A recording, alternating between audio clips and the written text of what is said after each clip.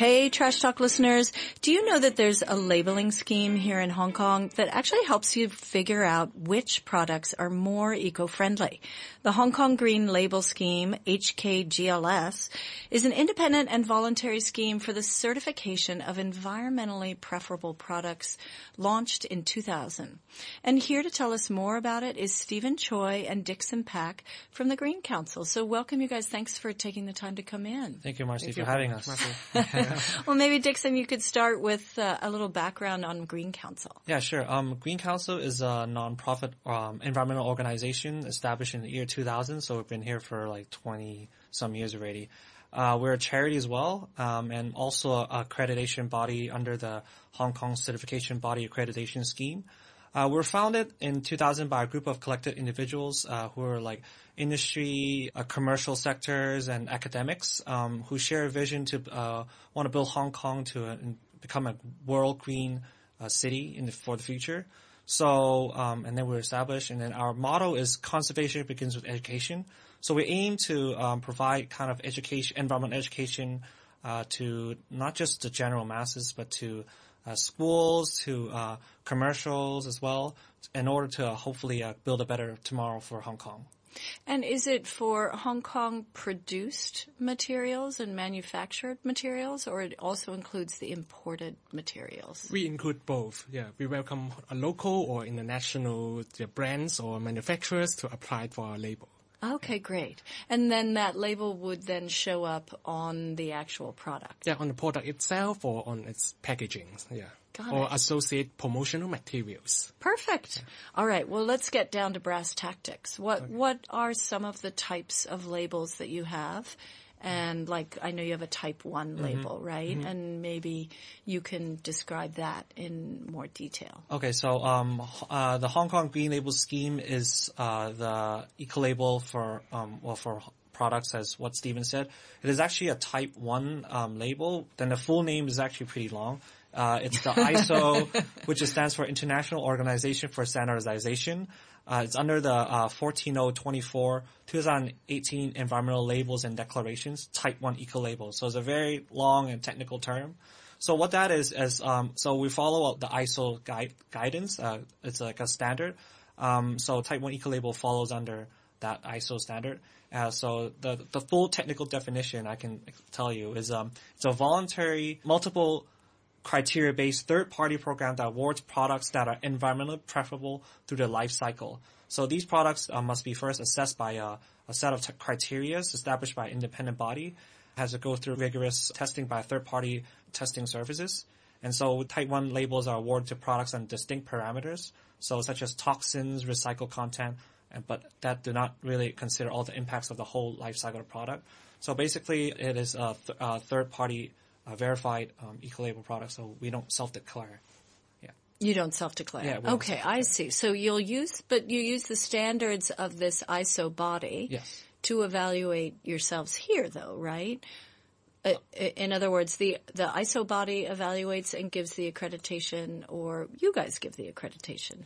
We give the accreditation because we follow the ISO standards. The ISO standards provide the guidelines on how to operate the eco-labeling scheme. Yeah. But the criteria may be different because you have some regional requirements. So each eco-labeling scheme has their own product criteria. But we are all following the similar procedures, I would say, in operating the eco-labeling scheme.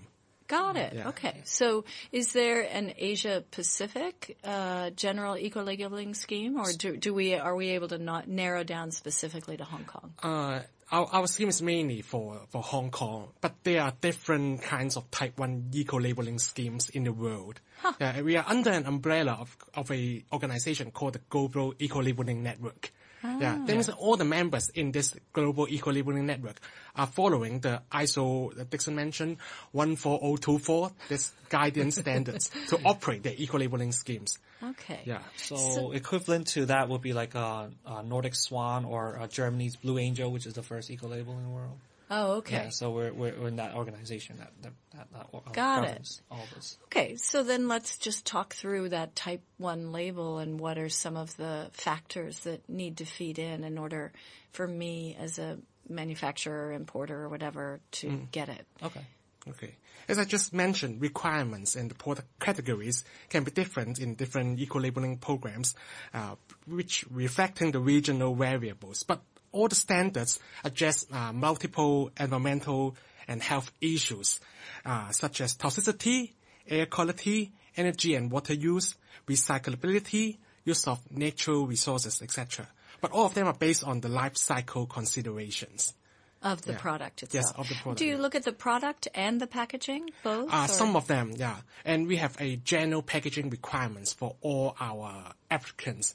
They have a prerequisite to follow. That means if they use metal to do the packaging, such as the paint, their metal can have to comply with a standard RoHS standard. Just things there. For example, if it is a paper packaging, then you have to make from 100% recycled cartoon box, just like, yeah. Nice. We have a standard general packaging requirements for different packaging materials. Okay, great. And the nice thing is you do know that it's, it's a global standard as well. So whatever they're demanding in maybe other countries, which might be more demanding, is also something that might be reflected here.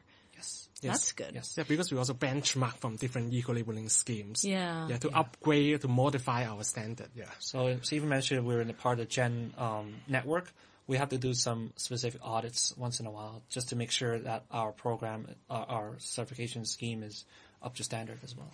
Yeah. And then how do you encourage manufacturers to apply to your scheme and get an eco-label? Okay. Well, to be honest, I would say it's actually, in Hong Kong specifically, it's a little difficult to encourage manufacturers because it's not like a mandatory requirement.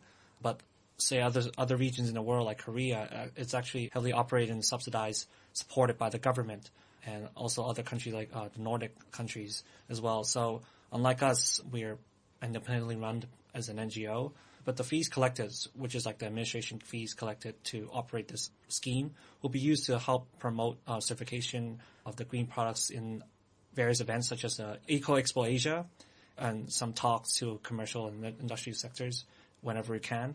So our vision, of course, is to hope that we will have support from the government in the future, and then we can also promote eco-labeling together with the government. Yeah.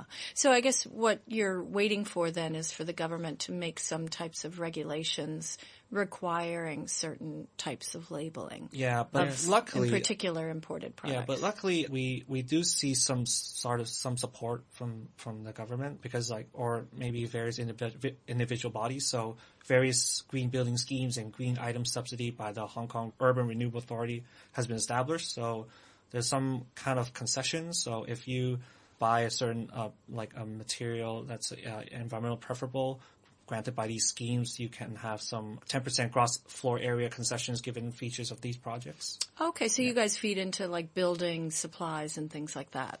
Yeah. I see. Okay, so they have financial incentives. I would say that. Yeah. Exactly. Yeah. All right. So as a Trash Talk listener, I'm of course thinking of the bottle or beauty product that I'm going to pick up and check out the labeling. But maybe one of your more important roles is more raw materials and things like that. Yeah. Yeah. And labeling those. We do have plastic bottles certified. Yeah. As well. Yeah, as well. Yes. Yeah. And what do you think are the most interesting criteria in the eco-labeling? In other words, do you think I don't know if they look at the production, of the item or, how it's disposed of? Is there, a certain area that you think is the most important part? It really depends on the products itself because according to the life cycle considerations, different products, they have different natures. As for example, I take paint and coating as an example. The use phase must be the most crucial one because after you paint your wall, you will be living in that places for 10 years or 20 years. So the use phase must be more important than the end of disposal or the raw material extraction. So sometimes different materials, they have different hot spots, I would say. Yeah. Yeah, very good point, right? Yeah. And then what are you hoping for in the next couple of years? Has COVID been tough on you guys? And are you going to be able to expand, do you think? So, luckily we still have a lot of projects from the government, and also we have some some donations and some of the existing projects to help us self-run. So we're doing okay so far. We did a lot of revamp of our internal procedures, like internal stuff, like we revamped our Green Council website to help better show our information to the public. So, for example, the Green Label, we provided better content out there, so help consumers or whoever's interested to know more about it. We'll launch some more online webinars and seminars, which is probably the trend right now in Hong Kong and in the world. So we did a lot of that as well to help sustain ourselves. Okay. And then how would we find out about you if I'm a manufacturer and I want to get an eco-label? Oh, it's easy. Just go to our website, greenlabel.org.hk. If their products fall within our product categories, so far we have 62 product categories developed. Oh, if they fall within our category, our standard is very open. They can just very transparent. They can just download it and take a look. If the products fulfilled our criteria, they can apply for the Green Label.